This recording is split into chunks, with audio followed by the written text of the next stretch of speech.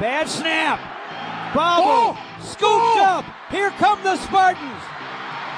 Touchdown, MSU! From WDBM East Lansing, you're listening to the Green and White Report, a production from Impact Sports.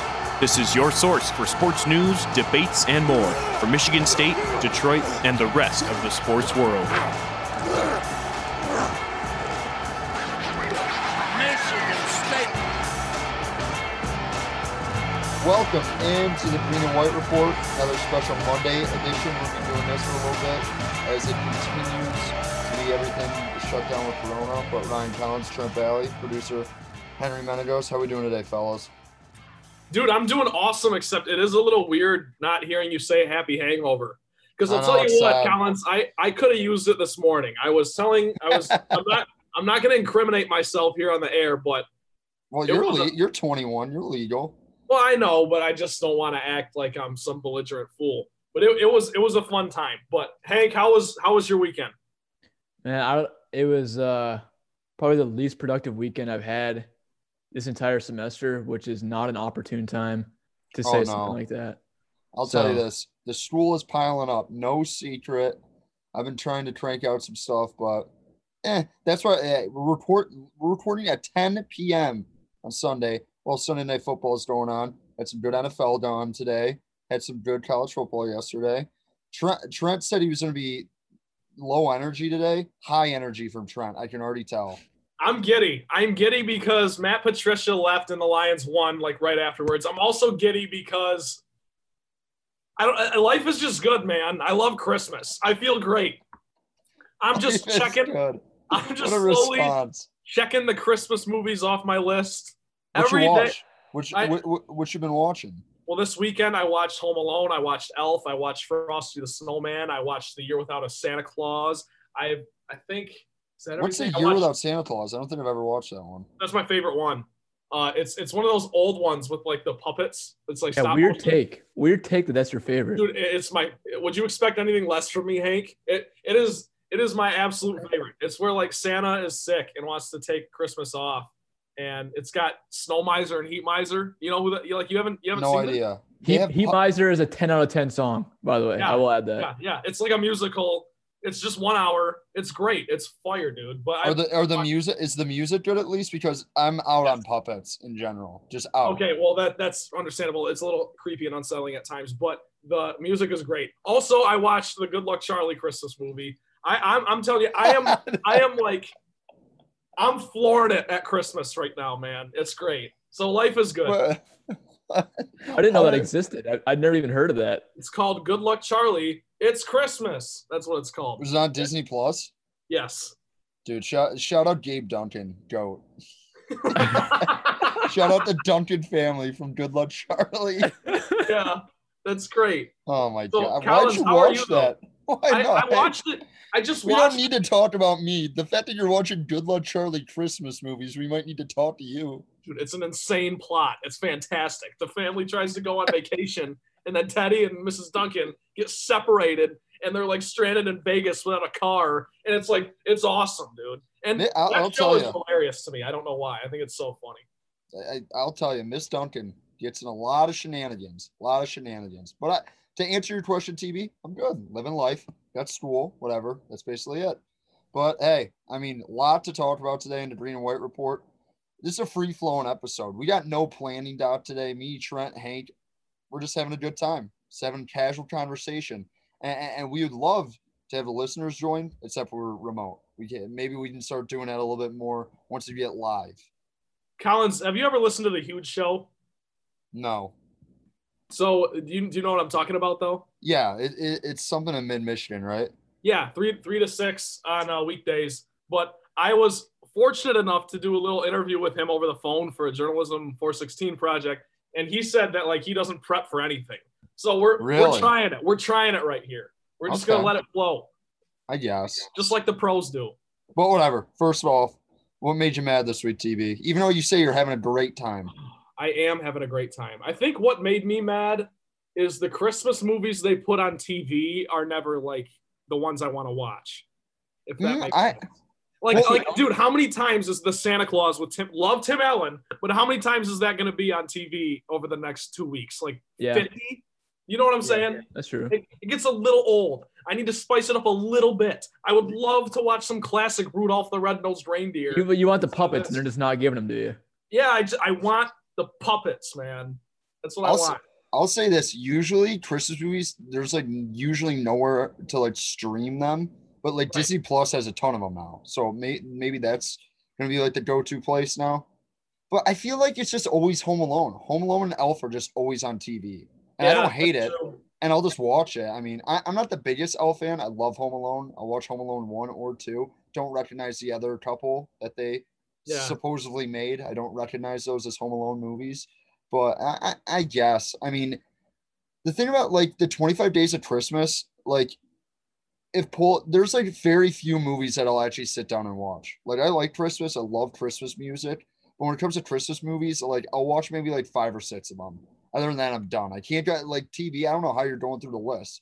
Like I hate the Polar Express. This is unrelated, and I think we've already talked about it. I hate that movie. That's a good take though, because I don't hate it, but I don't. It gets so much love for no reason. Like, it's so creepy. I was talking to somebody about this like just earlier. Like, there's like a few like really just creepy Christmas movies.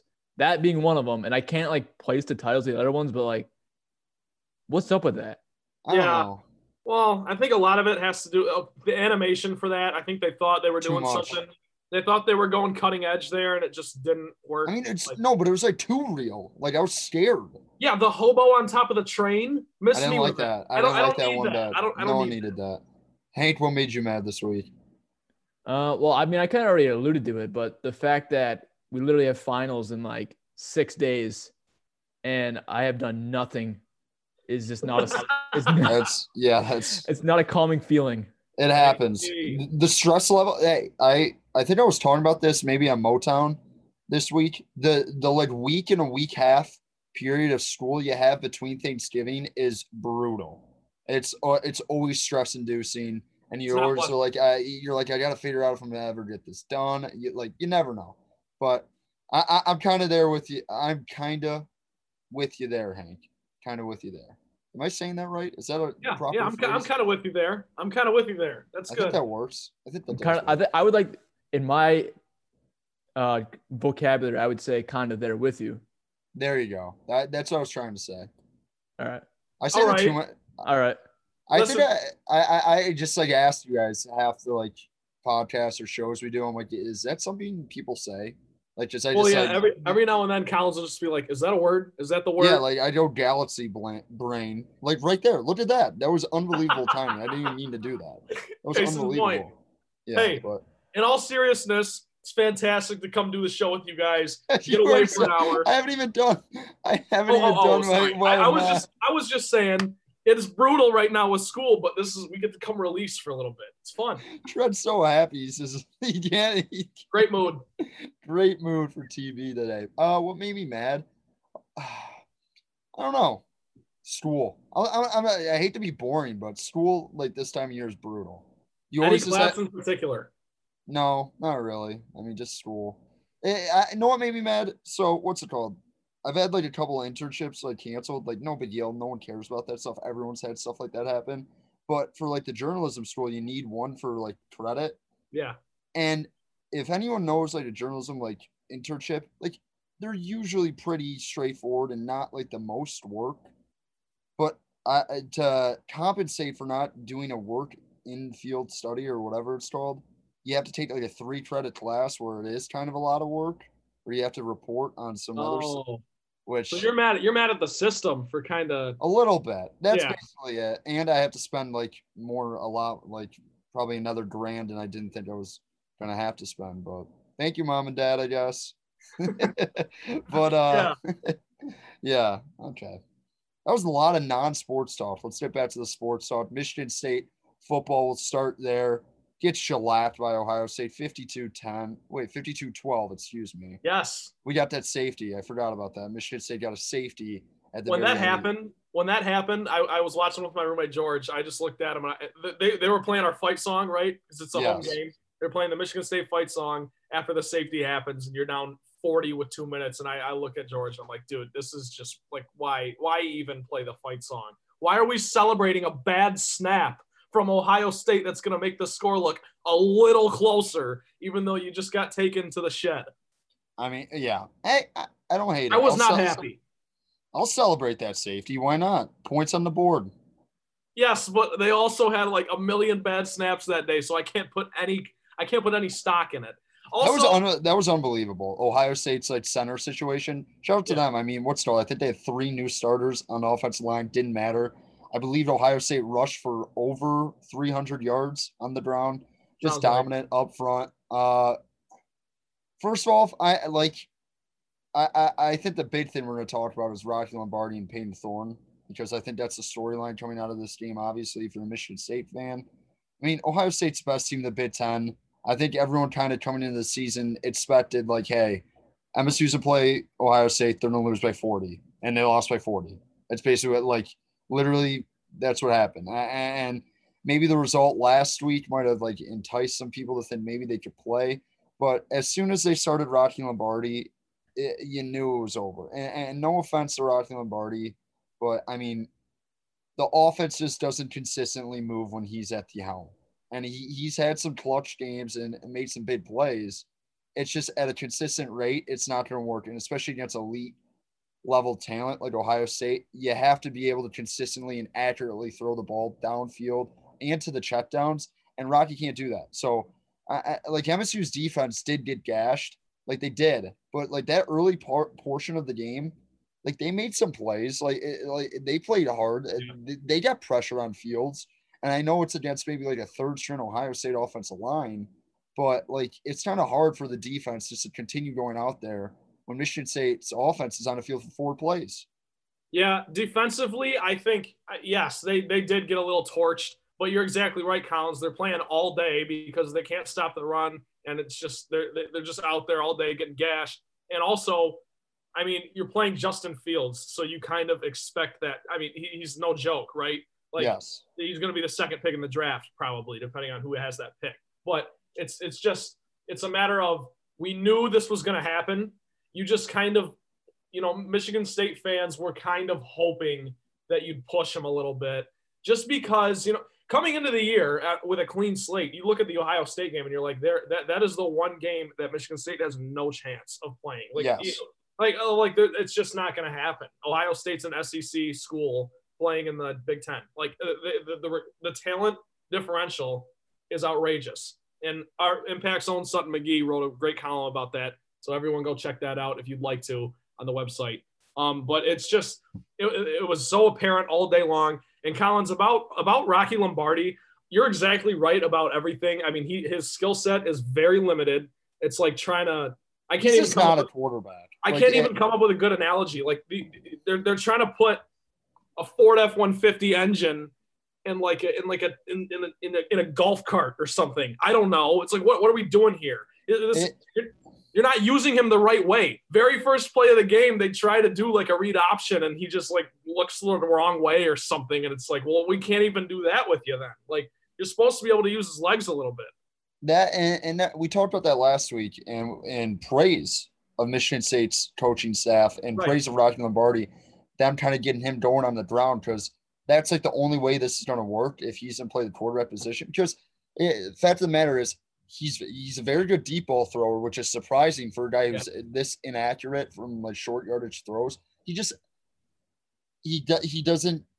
not an accurate passer. It's just as simple as that. He seems to be a person who is a big time leader in that locker room. That's why I think Mel Tucker is giving him plenty of opportunities, especially in that first year. You know, like, you can't come in and just completely rewrite everything. It's not even that. I think it's just like a type of like culture thing. He's just rewarding guys that he sees maybe as leadership role. But Payton Thorne comes in and looks immediately. He just looks like a quarterback. And we kind of touched on this a couple of weeks ago after the Indiana game, but not to beat a dead horse, but he actually has pocket presence. He actually, like, when he uses his legs, like he's able to pick up a first down. He's able to look downfield while he's scrambling. His footwork is just a lot better. No, like Rodney Lombardi is a good athlete trying to play quarterback. You're very right about that. I mean, when you said all you really have to say is Peyton Thorne just looks like he's just so much more comfortable. Yeah, it's different. It's like Rocky Lombardi, and this I know is a horrible analogy. He's like a much worse version of Denard Robinson. Like he's just an athlete. He's an athlete out there. He's playing quarterback because he has his whole life, and he's a good leader. And you just kind of this is another thing that I want to watch, especially going into next season. Jayden Reed and Jalen Nailor are not getting used correctly at all. And it frustrates me as a fan of this team because those are two guys that absolutely can go get you a deep ball. And Rocky Lombardi can get it there. You just mentioned it's crazy the discrepancy between his short yardage passes and his laser accurate deep balls. Like it doesn't make any sense, but it's there. It's a thing. And the fact that Theo Day and Jayden Reed are just or not Theo Day, where did that come from? I don't know where that came from. Jayden Reed and Jalen Nailor. There you go. Slow down a sec. So the fact that these guys are just running to the sticks every time and just turning around on curls or some crazy I just would like to see the offense get a little bit more electric, a little more creative, even over these next two games, and then going into next season. Because whoever does step up and fill the next quarterback role, they're going to need that. You can't use the handcuffed playbook that you have with Rocky Lombardi. It won't win in the Big Ten. And the one thing I think we've all talked about, you just want to see what's going to happen next year. Because the fact of the matter, Michigan State's basically accomplished all they basically wanted to accomplish this year. And no one expected them to beat Ohio State. I think that's what everyone needs to remember. Yeah. They had no shot from the beginning, and we all knew that, but you just wanted to see a little bit better football on Saturday. And I'm not going to judge any coordinator I'll say this. I think Scotty Hazelton, the defensive coordinator, they've done a very good job on the defensive side of the football with the limited talent they have in the secondary right now. I think they've adjusted to how they really want to play when they get the type of guys they want. And they've been able to scrape it together. And you got to credit Antoine Simmons too, because he's basically been an eraser on that defensive side of the football. But on the offensive side, I mean, I'm not going to criticize Jay Johnson, but no, it hasn't looked good. Some of the play calls are precarious. I'm not going to say I'm not going to call for the guy's job because it's year one with a bunch of players they didn't recruit. I think that's the one thing that's different in college football. And it's clear that this offensive line is just not good. It just consistently has struggled, and it's going to take time to build an offensive line and actually consistently run the football. And that's what Mel Tucker and Jay Johnson want to do, but it's stubborn play calling a lot of the times. And the one thing that I think you can question Tucker and Jay Johnson is why Payne Thorne has not been in the game earlier than he has the last couple of, he is clearly better than Rocky Lombardi. He clearly is better. Unless Payne Thorne's just throwing ducks in practice, he must stink in practice if there's ever an evaluation that Rocky Lombardi is a better quarterback than them. Because when you watch in game, it's just not even close. And I'm not trying to disparage Rocky Lombardi. Payne Thorne is just better. He's a quarterback. Yeah, it's just telling it how it is. And I think and that's on Jay Johnson and Mel Tucker. You can criticize maybe their talent evaluation because and I think Connor Hayward's been pretty decent this year. Yeah. Elijah Collins should still be getting carries. Yep. And I think you see it against an Ohio State. Yeah, Connor Hayward might be able to have a really nice game against Northwestern when they don't have the speed. And Mel Tucker talked about it earlier in the week. We recruit for Ohio State. They're the measuring stick. Duh. Yeah, definitely. How about you play guys who could possibly meet that measuring stick eventually? And that's the one criticism for Tucker, Johnson, and maybe Hazelton that you can make, that some of these younger guys are not getting as much of a look as you want to in a quarantine year that basically doesn't have – it's always going to have an asterisk. It's not why is Julian Barnett not getting more playing time? Why is that not happening? That is my one criticism, what's going on in year one with Mel Tucker. But other than that, you've beat your rival, beaten a top 10 team. You've given your recruits and your young guys a sense of this is what our culture is going to be going forward. It hasn't been a disaster. I think it's been a success in year one, honestly, for Mel Tucker. But if you want to criticize him, you criticize him for that. And to expand on that criticism, unless your name is Matt Patricia, I am not going to criticize any coach at the college or NFL level for making these decisions in-house, because we clearly don't know the full story here, and we don't know what a lot of the things going on at practice and behind the scenes. But to say that, I want to bring this up. I don't know what's going on in practice because I'm just saying, like, Payne Thorne is so much better. Yes, and I'm sorry. He's just so much better. I'd be interested to hear your thoughts on this, and Hank, I want you to jump back in too. I don't understand, if you are Mel Tucker, how you have the you have the confidence to make a move like pull Elijah Collins out and put him on the bench and put Connor Hayward in there. Collins, you're exactly right. Hayward has by no means been a problem this season, but he's been pretty decent actually. Like I thought he's been a pretty solid piece for them. But nonetheless, Elijah Collins should still be your bell cow, and he's not. So if you're willing to make that decision, why can't you make the decision to put in the better? And don't get me wrong, like Elijah Collins proved stuff last year. Rocky Lombardi didn't. And I think I want to, and just from a football standpoint, I want to take the intangibles and set them aside for a second, because I know Rocky's big thing is his leadership. I'm not undermining its importance. I know it's very important on the football field, but I'm just saying X's and O's. Collins, you nailed it. It has to be Thorne. Like this just it. Rocky Lombardi, and I really think it will be over these next 2 games, excuse me. I know I've said all season, as we all have, like we're waiting for that moment where Rocky gets benched and it actually happens. But for me, it's like, if you're Mel Tucker, you have to look forward to next year, dude. Like at some point, you got to try to build some year-to-year continuity here. I understand it's year one, and I understand there's an asterisk, and I understand everything that you inherited wasn't all that great. Thanks to Mark D'Antonio. We love him, but he didn't exactly go about that situation in a great way. So Mel Tucker is up against the wall a little bit here, and not in the means of like his job. His job is absolutely safe. It's been, 3/4 of a season, and he has, you're right, Collins, he's beat the rival and all that good stuff. But it's just like, it's a head scratcher sometimes. I don't know how you can't, it seems like a double standard to me to be able to take Elijah Collins, put him on the bench, but then still leave Rocky Lombardi in there, who hasn't proven a whole lot. Whereas Collins, was actually fantastic a season ago.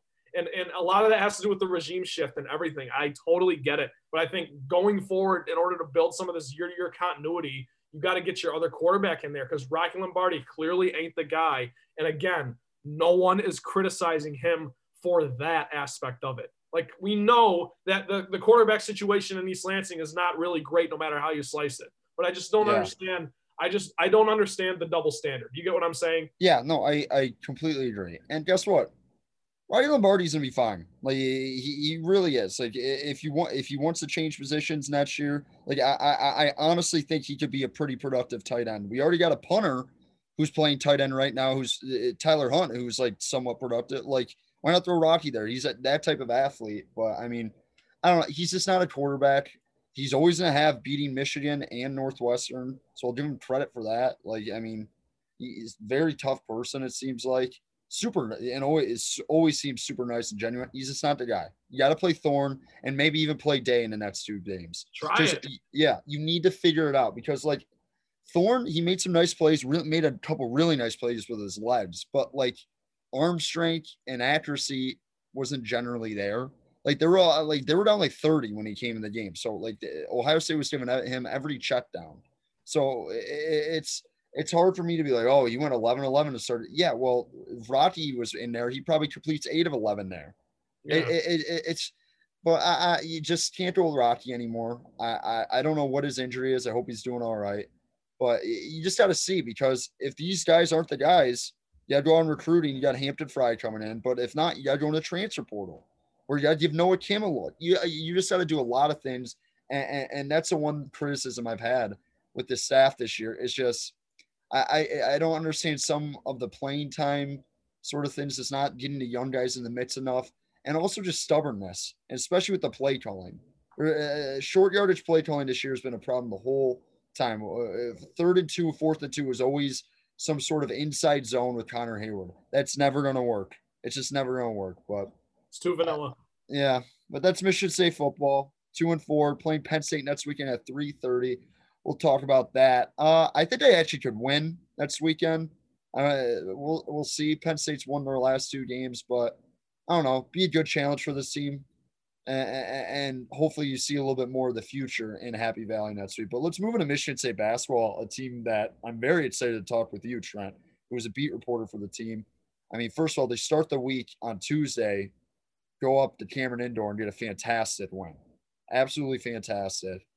And then on, what was that, Friday? Did they play UD? Or was that Thursday? Friday, they play UD, sleepwalk the whole game, eventually kind of get fortunate with some bigs getting in foul trouble for UD. Gabe Brown hit some clutch shots. Rocket Watts is really good in the second half. And then tonight against Western, Joey Hauser goes nuts in the second half, hitting like 6 or 7 threes, I think. Yep. Kind of exploding after struggling shooting from the field. I wanted to start with Duke before we kind of get into just like the big mainframe of this team. I was genuinely impressed with that win at Duke. And I don't think this is a vintage Duke team. You could see by the shooting, they just don't have the good guard play that you need to be an elite college basketball team. Like that Jalen Johnson kid's a stud, and he's probably going to be really good in the pro level. But like if you got no one to get him the ball, you got no veteran like leadership on that, like in those guard positions, you're going to struggle. Goldwire, I don't think is that guy. I don't think Baker's that guy. So I always saw Michigan State was coming into an advantage playing Duke this year. On any floor. Doesn't matter if it's the Breslin, doesn't matter if it was at Bankers Life Fieldhouse, doesn't matter if it was at Cameron Indoor. I always thought they had the advantage. The thing that impressed me is I didn't think Michigan State played good against Duke, and they were up 15 late in that second half. Yep. Well, if there is one concern on the young season, it's the fact that the Spartans haven't really done a good job slamming the door. You saw, they were up big on Notre Dame and they only won by 10 in that one, and then up big on Duke. Kind of turn the ball over, get a little sloppy in the last 2 minutes, and it ends up looking a lot closer than it was. And then obviously you bring up U of D. But just to talk about the Duke game specifically, Collins, you're exactly right. I think I don't want to oversell the win because I don't think Duke's going to end up being that great this year, and for all the reasons you laid out. But I think they came into the game wildly overrated. Like they beat a mid-major by 10 points and were the 6th team in the country. Like I just don't see – they were a little overrated. Definitely AP top 25, no doubt. But yes, you're exactly right. The Spartans were just better. And I think the only reason the Spartans weren't in the top 10 to start the season is because they lost so much in Cassius and Xavier Tillman. I forget what the point total is that, what those guys averaged combined. It was like 38 or something crazy. Like you're losing a lot of production in your starting lineup. But this hot start as the Spartans are now 5-0 is such a testament to two things. It's Tom Izzo's coaching, but we know that every year and we come in and expect that. And also the bigger thing that I'm keeping an eye on, it's the depth, man. I mean, this team has really deep, specifically in the front court. I mean, this team has 5-6 guys who can legitimately vie for playing time. So, I mean, it's like, and also I want to say this is just off the top of my head as I'm talking here, and I realize this. I think we've in the 5 games we've had 3 different players set new career highs. Rocket Watts against U of D with 23 points. Joey Hauser on Sunday night against Western with 24 points, and Foster Lawyer to open the season against Eastern Michigan with 20. Like if that doesn't scream depth to you, I don't know what does. And this team is just gelling really early, and it is early. So I want everyone to keep that in mind. But the Duke win, yes, it was fantastic. It was fantastic for Izzo, which is crazy to think that people still needed to see more out of him. Like Izzo actually had something to prove. He didn't. But to beat Duke on the road, even though there's no Cameron Crazies, I don't care. There wasn't going to be an Izzo anyways. Yeah. There wasn't going to be. Well, it was supposed to be a neutral site game, so yeah. I understand what they're saying. It did take the juice out. Let's be honest. Like college basketball by far, and I don't know why it is. And I guess the NBA just had way higher production value. But like college basketball has definitely been the biggest one lacking. It just doesn't feel the same. And I think we're going to see that once we get into conference play a little bit more. Like these Thanksgiving Day like tournaments, there's usually not that many people there and stuff. So like I can deal with that. But when I see the Breslin with no people, it is kind of like appalling and kind of like it doesn't really have the same juice. But the thing I'm going to say is I think people underestimate coming in this season how good Joey Hauser was. Yep. And I kind of been harping on that. Like I thought he was going to be their best player right off the bat. I think he's going to turn into their best player. Right now, I think Aaron Henry is their best player. And someone I've got on, and me and you said, hey, he's not all Big Ten. I don't know why he's all Big Ten preseason. I didn't get it. Guess what? He might be the best defender in the country. Yeah. Yep. He is. He locked down. He can guard 1 through 5 and lock. And this is the second year Michigan State's kind of had a weapon like this. where he could maybe take out maybe one of your best players, like just completely out of the game or completely out of his funk. And no, and the one thing I'm going to give him credit for is effort and just energy on a consistent basis so far for Henry has been fantastic. And that was always his biggest question, especially his sophomore year. He drifted a lot, especially in the mid part of the last year. And one thing I'll give him credit for, the shots aren't falling. He's not afraid to shoot them. Like, I'll live with it. Like, you just, and we talked about that last week. He needs to consistently, he needs to consistently make threes, obviously, if he wants to play at the next level. But, like, for Michigan State, he just needs to continue shooting those because, like, it's his creature of habit. You're going to go out there and contest it every single time. And he's had great ability around the rim. I always tweet out that he's right-handed because he's so good with his right hand. Kind of forget that he's left-handed when he gets to the rim. But, like, I've really been impressed how Aaron Henry has played so far. Yeah, no doubt. I mean, and it's on both ends, like you said. And I think it was the first game against Eastern Michigan. He only had 8 points, but he's dishing the ball. He had like 7 assists in that game or something. Yes. He just is like the all-around player that this Michigan State team needed to step up. Because last year you lose Cassius Winston, the best scorer in the Big Ten, and then you lose Xavier Tillman, who won Big Ten Defensive Player of the Year. But Collins, you're exactly right. Like Tillman's defense, it was a different vibe. He can't guard anybody on the other team, right? Like, yeah, he locked up Garza and stuff like that, and that was fantastic, and that's why he eventually, won the award, as he should have, but he can only guard, 3 through 5. Aaron Henry can guard 1 through 5, and he is athletic as hell, and he does it with his athleticism, not his size, and it's his dedication on both ends of the floor that's going to make him an NBA player after the end of the season. I truly believe that, and I truly believe him coming back was the right decision. And you said something very intriguing about his offense, just, him shooting the ball and stuff like that. That's why it can be so fun to watch Aaron Henry and Rocket Watts on the court together, because they both kind of have that streaky sense to them on the scoring side of the ball, where it's like if the shots are falling, they're just rolling and they kind of feed off each other. And we're only 5 games in, and I can't wait to watch the rest of it. But the Spartans look fantastic, and I really want to emphasize that because – yes, I know that every team has this honeymoon phase at the beginning of the season, especially coming off a year like last year where the Spartans really gelled and kind of ran the table at the end to get a share of the Big Ten title. But, for this team to come in here, we also know that Tom Izzo doesn't schedule cupcakes in his non-conference games, so that Duke win, yeah, that is a very impressive win. This Virginia game this week will be a very impressive win should they get it. So it's just, it has to be encouraging, and if you're a fan of the green and white, you are fired up, as you should be, because this team looks great. Well, I want to say one thing. I think this seems to have problems against pressure defenses. I really do, and guard play has always been a question for this Michigan State team coming into this season. And Rocket Watts has been really, really good, really, really good. And I've been a big proponent of he's not a point guard. It's just not don't play him at point guard. And I think during a lot of times during that Duke game, I was proven right. But during that UD and Western today, like, I could see it. And I get those are lesser opponents. But Rocket Watts is – I made the comparison to J.R. Smith because he is just so – he's either a really bad turnover or he's just making an unbelievable, just a spectacular – he's just so – you get so many highs and lows with him. I've always said Westbrook, same kind of deal. Like, I've always just said Westbrook for him. And I'm gonna be honest. I said this on Tuesday, and I still believe it. I think the best lineup for Michigan State this year is Foster at the 1, Rocket at the 2, Hall at the 3, Hauser at the 4, and Bingham at the 5. I've always thought that's their best 5. No Langford. I think you have Langford come off the bench and Hall come off the bench, and you give them major minutes. And that's another guy I want to talk about. I think you meant to say Henry. You didn't say Henry. Yeah, I did. I said Henry. Henry is the 3. I said Henry. So Hall is starting for you?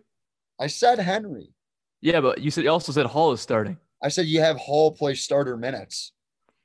Well, give us your starting 5 again. All right. Foster, Rocket, Henry, Hauser. I think you might have said Hall instead of Hauser or something. Whatever. But we got it. Well, I'll say this. The one thing about the Duke game, you had Julius Marble and Malik Hall come off the bench and made major contributions. If Malik Hall is not forgotten in the next 2 years, he could possibly win all Big Ten. I mean, like, be an all Big Ten caliber player and maybe win the Big Ten Player of the Year. And people might say that's an exaggeration. Watching Michigan State basketball for as long as I've watched and watching just Big Ten basketball as long as I want. He just has such a good feel for the game, and it's just like the perfect college basketball player. Like he can play the 3, the 4, the 5. He's physical. He's had a decent shot. Like I think he can improve his 3-point game a little bit, and he can really take you off the bounce. So I wanted to make that point, but getting back to what we were talking about in the lineup, I think Rocket can play the 1, but I don't think you're going to be able to get away with having Foster just play 10 minutes a game. And his minutes have been a little bit higher than that consistently. I think he's usually playing around like 20 minutes a game. I think that's the formula. And you can play Rocket 35 minutes a game, but you're going to have to take the pressure, and you're going to have to make an opportunity for him to get shots, because Rocket is not like a guy like Langford who needs someone else to create his shot. Like Rocket can go get his own, but like the pressure just up and down the court, guarding the 1, just dribbling, trying to get other people involved. I don't think Rocket is good at getting other people involved, like necessarily, because he can just get his own whenever he wants. And I understand that, but like, I think Foster, you get to your players and your other role players going a little bit more. That's why I think you need to give him more minutes than you might necessarily think. That's a very fair assessment of Rocket Watts, because you also have to remember, like, Foster Loyer needs to be there in the closing time because he's your best free throw shooter and he's your best shooter, period. I know you might not get the shot you want, but you could always draw something up and just have him wait, and if the shot comes, he's probably going to knock it down. Like, he's done it his whole life. So I just, Collins, my lineup would be a little different from yours in that I would want Josh Langford on the court. So I think logically the thing to do is to put Foster on the bench, but still have him play a good amount of minutes and have Rocket start at the quasi point guard. And then you just have Henry handle most of the, take it up the floor most of the time. But like you said, I just don't really know if that's going to happen. Like, I think it, and also I want to harp on the front court depth for a second, because I know we mentioned that. And Collins, this is something that you and I talked about going into this year. It was like way back in the spring. And it was something you kind of called way back then. You were like, I'm surprised no one has transferred yet. Like, of the front court guys, because with Hauser coming in, and we didn't even know until, what was it, April, that Tillman was actually going to leave too. I mean, it was like, I mean, it's pick your poison at the 4 and the 5. It's Hauser, Kithier, who we haven't mentioned, who's been pretty good this year, aside from the foul trouble against Duke. And then it's, Marble, who really showed up. He had a career high points too. There's been 4 games where guys have had career highs. Yeah, he needs more minutes. So it's just pick your poison there, and you're exactly right about Hall, and he hasn't even been starting, but he is fantastic, and he is going to be like an All Big Ten player. I think he could. The thing about Hall though is Michigan State obviously has a lot of high caliber recruits coming in, so you don't really know how he fits in with that shuffle, and like that's like kind of the risk you run when you get into the 5-star game, which, hey, it is what it is. I'm just saying, if Michigan State doesn't forget about Hall and makes him a main priority in the next couple of years, I think he could be a big time player for Michigan State. And let's kind of get into the UD game, because they kind of laid an end there and almost lost to the Titans. I mean, Antonio Davis Jr., good player. Like, he can go get 30 whenever, can get his own shot. And UD actually had some good wins that I was surprised. Like, this is not – like, UDM has struggled the past, 3 years just talent-wise. But Mike Davis is a good coach. So they came out well prepared, and they gave the Spartans a good test. But I'll just say that, the one criticism against Foster, he shouldn't have been playing in that game. That's he was terrible against UDM.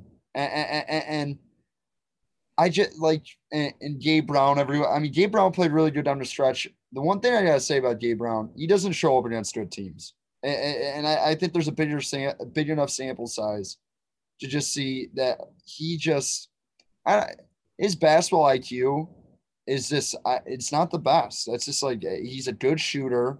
I think he has a role on this team, but I think people are crazy if you think he's anything other than your 7th or 8th man in this rotation this year. Yeah, that's a fair point. And that also, I guess, is kind of the one positive of that. It is such an early season. Granted, the Spartans are 5-0, but you definitely have a couple areas to improve upon, and that's what you kind of got to do over these next few non-conference games before you get into the Big Ten schedule. By the way, the fact that Michigan State plays at 12:30 on Christmas Day is brutal for everyone involved. I'm talking like the players, the coaches, the media, the TV Why guys. are you covering the game? I might, I don't know, but it's just like why Christmas Day? I don't need to see any college basketball on Christmas Day. It's college. These guys are kids. They don't need to be playing on Christmas Day. They should be having a good time with their families and their friends and that kind of. They're not professionals. They're not getting paid to do this. They're playing on Christmas Day. That made me mad this week. That's what I should have said. Even though the schedule's been out forever, but it just looking ahead to that, I don't get it at all. Well, I think it's just because these kids are not going to be able to get to go home until probably the season's over with all the testing and all the things that they're. That's a very good point. I didn't going even through think about that. Yeah. So they're just like, we might as well play on Christmas. Like, I maybe that's like the reason why. But I mean, looking at this team, I mean, big picture, we kind of talked about this a couple of weeks ago. We don't really know what the ceiling is on this team. I still don't really know. I think you see a lot of potential, and I mean, you can't play 10 guys and be a Final Four national championship caliber team. That's just not how it works. Like, this rotation's going to have to like cut down a little bit. And I think Izzo has hinted at that. Like, he's just waiting for the guys to decipher themselves. Well, so also just real quick, just to elaborate on that. I mean, it's kind of like, that's the beauty of playing 10 guys in the non-conference schedule, because you're at least priming them up for if this is where the depth can save you. Like, I know you guys probably remember 2 seasons ago playing Ohio State in the Big Ten tournament. Foster Loyer comes in, who hasn't really played much at all his freshman year, and he just clips like 3 threes in a row or whatever it was. It's things like that. Like, that's where the depth can bail you out. You get in a tight spot in the round of 32 or the Sweet 16 or something against a team you should probably beat, and like, say, Joey Hauser isn't playing very well. All right, Julius, come off the bench. Like, it's time to roll. Like, it's that kind of stuff. Yeah, you're exactly right, Collins. The rotation is going to cut down to probably about 8 players as opposed to 10, 11. But it's like, AJ Hogard is another guy too. Like, yeah, I know he's a freshman. Is it Hoggard or Hogard? The PA guy says Hogard, so I'm trusting that. Okay. In the stadium. But anywho, it's like, he's another guy who's like, okay, yeah, Rocket, not his night. Rocket's 3 for 16 from the floor. AJ, go give us a few minutes. It's stuff like that I just think, yes, Tom Izzo will work out the kinks in the armor here as far as the rotation goes, but that is why the depth is so important. And Collins, I guess I want to real quick answer your question, and then I'll kick it back to you because I cut you off. But the ceiling for me is a national championship. I don't think there's any question. That's the ceiling, yes, because I look at the national landscape of college basketball right now. I don't trust Gonzaga. So it's Gonzaga. I do. I know they're good every year. They're good every year. And I know this is a different Gonzaga team, Trent. They're good. I know Mark Few is due for one too. Like, he deserves one. And I would be so happy for him if he were to get there, so long and not be against our Spartans. But like, I can't, how can I completely jump in head first on Gonzaga? I can't, given what we've seen over the past few years. Yes, they're always good, and they're always going to be right there, and they very well could win it. In fact, they're probably the favorite right now. No, it's just I think they are, and I think they maybe one of the deepest college basketball teams I've seen in a really long time. And I'm not gonna like compare them to Kentucky, who almost went undefeated, but like, they're just so deep. They can score in so many different ways. They're the best offensive team I've seen college basketball in a long time, but. Well, also, do you trust Baylor? Do you trust Illinois? Yeah, no. I know what you're saying. It's not traditional blue bloods this year, but I don't think it's like last year, where I thought college basketball last year was just kind of down. Like, a lot of teams, I didn't think they were that good. I just think this year it's just not traditional blue bloods. And Gonzaga at this point, it basically is a blue blood, or at least a mid-major blue blood. I don't know how you want to categorize that. The best categories, yeah. Yeah. But what's that called? But like Baylor, if you watch Baylor against Illinois, they look legit. Like Nova's going to be a problem. Illinois, they didn't look that great against Baylor in the second half. I think they'll be fine. They just got to figure out how they play Kofi Coburn and Georgie Fanashvili, whatever is how you say his last name, and crunch them. So I get what you're saying. Michigan State national title, like I'm not saying – I don't think they look better than Gonzaga. I don't think they look better than Baylor. But you're probably right. They're probably in the 4, the 6, the 7 range of the best teams in the country so far. It's very early. A lot can happen. And I like the point you made about this team being so deep.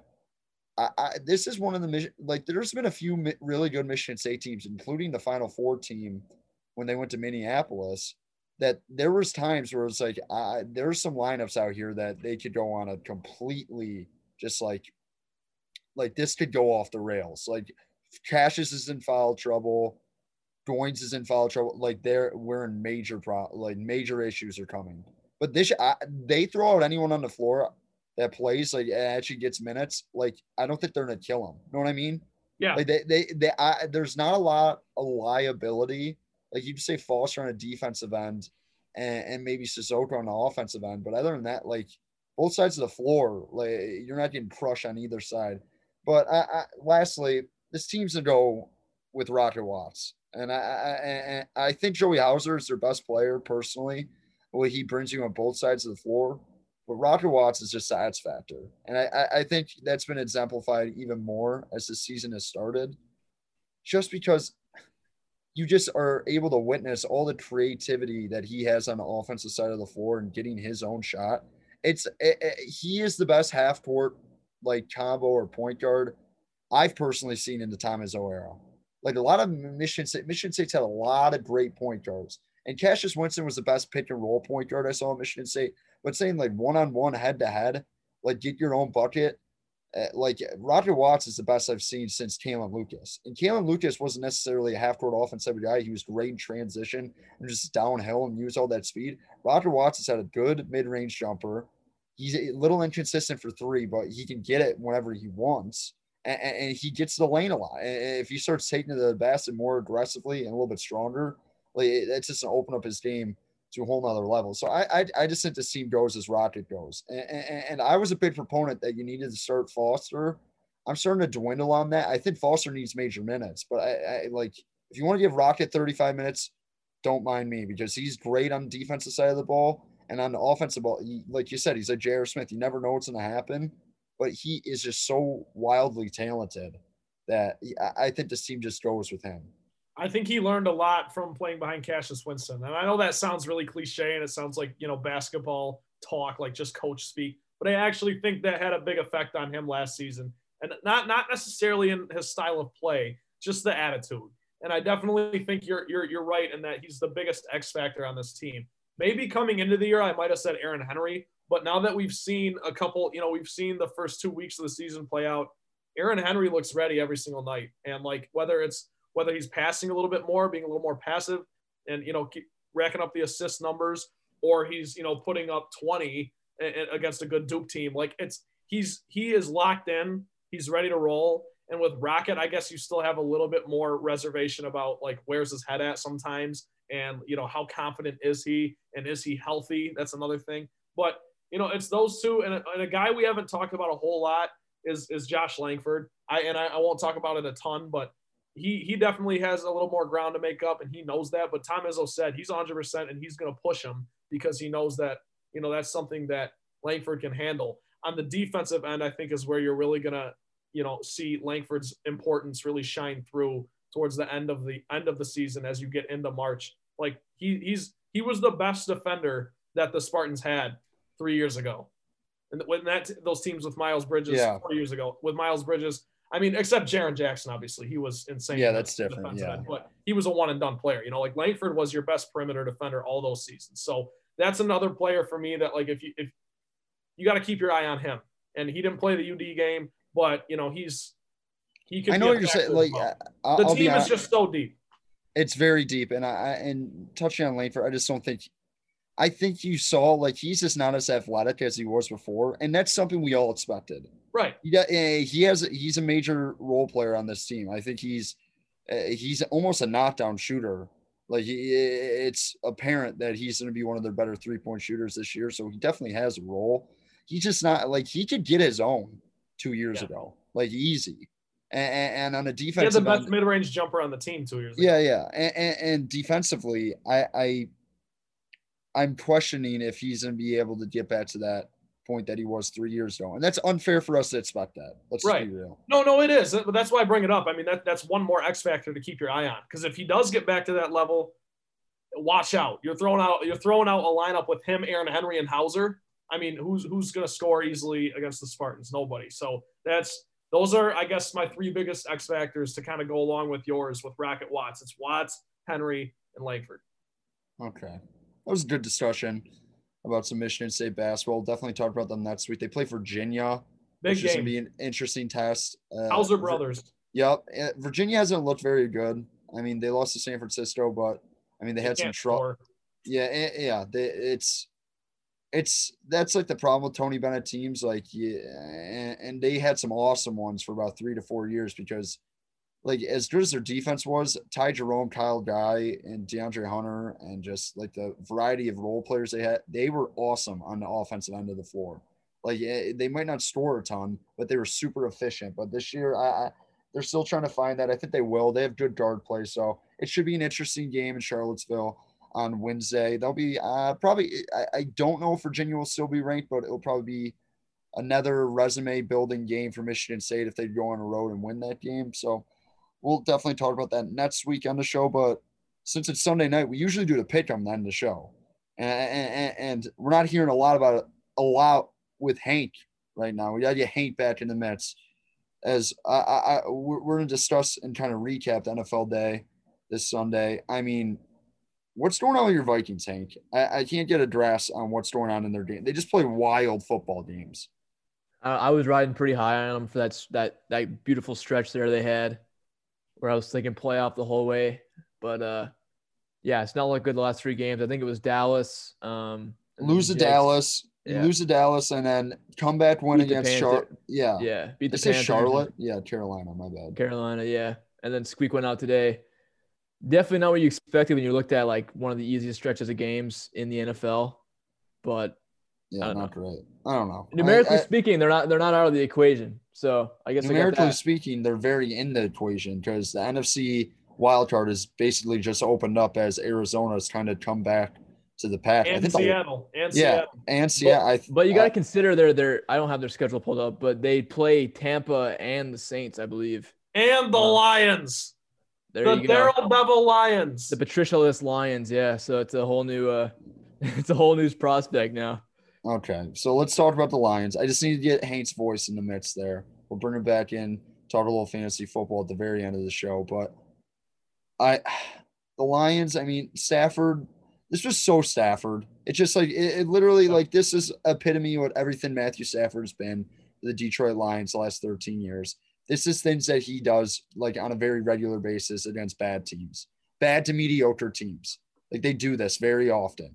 And he'll do it against a very, very good team every once in a while. But when at the point of the game, once they went and scored before the 2-minute warning, at the back of my mind, I was like, they're going to win this football game. And then Romeo Okwara makes a fantastic play and causes a strip sack against Mitchell Trubisky, and they just kind of punch it in there, and it was over. I mean, it's a good win for the Lions. Me and Trent were talking about this before the show. Like, the Lions are in a weird spot because, I mean, they are 1 game back of the playoffs. I don't think they're going to make the playoffs. I don't think this defense can withstand any, like, sort of run defense run offense or anything. I mean, David Montgomery looked like Matt Forte in his prime day. Like, it just didn't look good. So I don't think this is sustainable. But it was kind of nice for someone who's been riding on Patricia the last 2 years to see someone else at the helm and Daryl Bevel, and they get the job done. And that's what me and Trent were kind of celebrating before, because I know there's people who say, I want the Lions to lose out, get a better draft pick. If you really look at the top of the draft order and what the Lions really need and what you're thinking, they're not going to be able to go get Trevor Lawrence or Justin Fields. So whatever like draft pick they get, like in the 7 to like 11 range, you're probably going to get like some sort of like the guy you want. If you're expecting them to go full tank, I just don't think they're going to do it. So no. you might as well just accept it and just be, hey, I guess I'll root for them. If they lose, it's whatever. It's a win-win situation. They're not going to go full tank. You're exactly right. And another big reason for that, I think, is you don't have a friggin' general manager. Like, you don't know what you're going to really do. If you look at the draft, you look ahead to it, you're exactly right, Collins. For one, it's not that deep. For two, you don't even know what kind of position you're going to be drafting for or whatever. Like, there's no clue. We have no idea what this Lions roster is going to look like in 2021. But, Collins, something that you brought up that obviously we talked about before the show, but I just want to harp on because people need to understand the importance of this. Like these players are all auditioning for 2021. Like this is a new regime now. Patricia and Quinn are not going to be in town. Guys on this defense like Jared Davis, and Jelani Tavai and Duron Harmon and Tracy Walker and even like Everson Griffin is another guy who I'd maybe like to bring back. Like all these guys are auditioning for next season. And because you don't, no one's tied, even Stafford, no one is tied to these guys coming in. That's number one. Number two, it absolutely was fantastic to watch this team basically spit in Matt Patricia's face by winning. And it wasn't even just winning the first game without him. It was the fashion in which they won the game. The defense creates a turnover in an extremely tight spot to basically seal the deal for you. Adrian Peterson, who was horrible under Patricia's tutelage, kind of won you the game at the end there, like metaphorically, whatever. And it didn't take a vintage, drive from Stafford. Stafford threw a bad interception with 7 minutes left in the game. And it kind of felt like I texted you, Collins, and Rabinowitz in the Motown Rundown group chat, like, that was just the most Stafford-esque thing I've ever seen. He's throwing a lot of those interceptions. No, he's throwing a lot of those this year. Yeah, that's not a knock on him, but this year in his whole career, really. And I hate to say that because he is clutch, but it's kind of like it's just when the tide's starting to turn. Like he did that against the Colts, and it's just like, dude, whatever. But that's that. I was extremely impressed with the way a lot of guys played. I thought Jamie Collins played great today, or Sunday, I should say. Is this, people are gonna hear this on Monday, but it was encouraging. How can it not be if you're a Lions fan? And Collins, you're exactly right. One game back from the playoffs, people like myself are going to just roll until the wheels fall off. I'm not making the case. I'm not going to make the case, but of course, I'm going to ride till the wheels fall off. I root for the team to win every Sunday. So I'm not going to sit here and wave the flag and sing the fight song. But of course, I'm excited for the win. Not to mention it was against the Bears, who are a division rival, who we hate. And you also have to remember, too, like, the Bears stink. So, again, you don't want to oversell the win. But just seeing how excited the players were for Darrell Bevell after the game, it speaks volumes not only about him, but more about Matt Patricia, the antithesis of anything remotely good at the coaching level in the NFL. So that, to me, was and obviously that is the big story. People are going to get their analysis on all the Patricia stuff, from other places. But from right here, I guess the thing that I really want to drive home is the reason these last 4 games are going to be so exciting to watch is because all of these players feel the pressure that, if they want to be in Detroit next year, they're going to have to show up over this last 4 game stretch. Yeah, I would agree with that. And it's going to be interesting until they hire a GM. Once they hire a GM, it's going to get really interesting because there's going to be few decisions made immediately. Like they're going to keep Bevell, which I don't think they will. They're going to keep Stafford, or you're going to tear this completely down. So that'll be interesting. We'll keep a note on that. But one thing I want to mention, we usually do Hank's Fantasy Football Corner / help fantasy Hank with his fantasy team. And we said we're going to do an investigation on the Impact Fantasy League. We're going to do that once we get back in person because it's got to be lively and Zoom. It's just when we conversate, sometimes it just kind of gets lost. But Hank, how'd you do this week in fantasy? I'm shaking my head because it was just not. I mean, I had some guys put up numbers. I have Justin Jefferson in both leagues, who's pretty electric. Anyway, he's Sunday. A beast. But other than that, it's just it's not looking good for the old boys in either league. So I think my hopes of making the playoffs are dashed at this point. That's sad. I wanted to bring that up because there's people who started their playoffs this week. My league starts their playoffs next week. And the thing I kind of want to talk about is fantasy football. This is kind of weird. It's not even talking about players or anything that's going on. Fantasy football for us growing up, we played it ever since we were 11. And I think people are oh, fantasy football is played out when you're a 40-year-old and stuff like that. I don't know if that's ever going to happen for guys like us in our demographic where we basically came up with it and just be oh, we'll just always do it. Even though it's extremely frustrating. I feel I'm always going to play fantasy football. But I got to say one thing. Frank Gore getting hurt on the second place scrimmage, not good for the Purple Sharks. We'll see if they can recover tomorrow on Monday. You're the Purple Sharks? That is my team name, the Purple Sharks. That's awesome. I love that. Purple Sharks for life. That's what my player. Zane Gonzalez, the kicker for the Arizona Cardinals, is a Purple Shark for life. All right. Well, I'm the Hen Dogs. I did very well this week because I have Stafford and Peterson and Marvin Jones and Of course Hawkins. you do. So I just go as the Lions go. Not a great season for me in a macro sense. I'm 2-10, about to be 3-10. But I Go as the Lions, so I'm roll. 2-10. Yeah, I'm gonna win by 50 this week, so that's always fun. I guess. But hey. Hey, I want to ask you Sharks for guys, but before we end the show, I want to ask you guys to kind of bring up the Lions again. What camp are you in the Matt Stafford debate? Do you move on, or do you clear house, or do you roll with them for a couple more years? Well, me and Trent have had this debate maybe 7 million times in the I was gonna say, in the if 3 you years. really want to open that can of worms, I mean, we we could might do a need to 30-minute segment next week on it. So, what's it called? I think we should save that because We will. once the GM is hired and once they actually make a decision on him, we can talk about that. But keep them. But Trent's in to keep him, and I don't really care. Either way, I'm fine. Even though I love Matthew Stafford, best quarterback in franchise history, doesn't really mean anything in your franchise hasn't won anything. So it's like yeah, your best quarterback we ever had. No one else, because no one else has been good. So I don't know. Whatever. Wait. Should we do the picks for like Monday Night Football just real quick? It'd be kind of fun. I guess. Hey, okay. We can stall for a sec. We'll let Hank pull up the line. There's a game Tuesday as well. The Ravens. There's 2 Monday night games and there's 1 game on Tuesday. So let's pick all 3 if we can. If we can get the lines up real quick. Wait to make you think Hank's prepared for this? We literally told him we're not doing the pick 'em. Hey, Hank's producer of the year. I got faith in Hank. Well, it's funny. I had him pulled up, but the site I was using didn't have the lines on them, so I got to switch over real quick. That's okay. We'll keep talking. Also, for the Sparty Awards next week. We'll keep talking. We should do. Yeah, we can't have dead air time. Yeah, we'll keep talking. I hope. I think we need to do the top 4 Christmas movies next week. That's just my. I think the conversation. kind of did that this. I think it would be a pretty good list from both you guys. Okay. I really do. Some sleepers maybe. Yeah, I don't know. Hopefully, I mean, I don't know when we're gonna go. Oh, Hank, you got him? Yeah, I got him right here, but I don't know why they're not. Oh, here's the line. Okay, yeah, I got him. So we'll do. Okay. Here we This go. is awesome. Yeah, we love it. Good man. radio right here.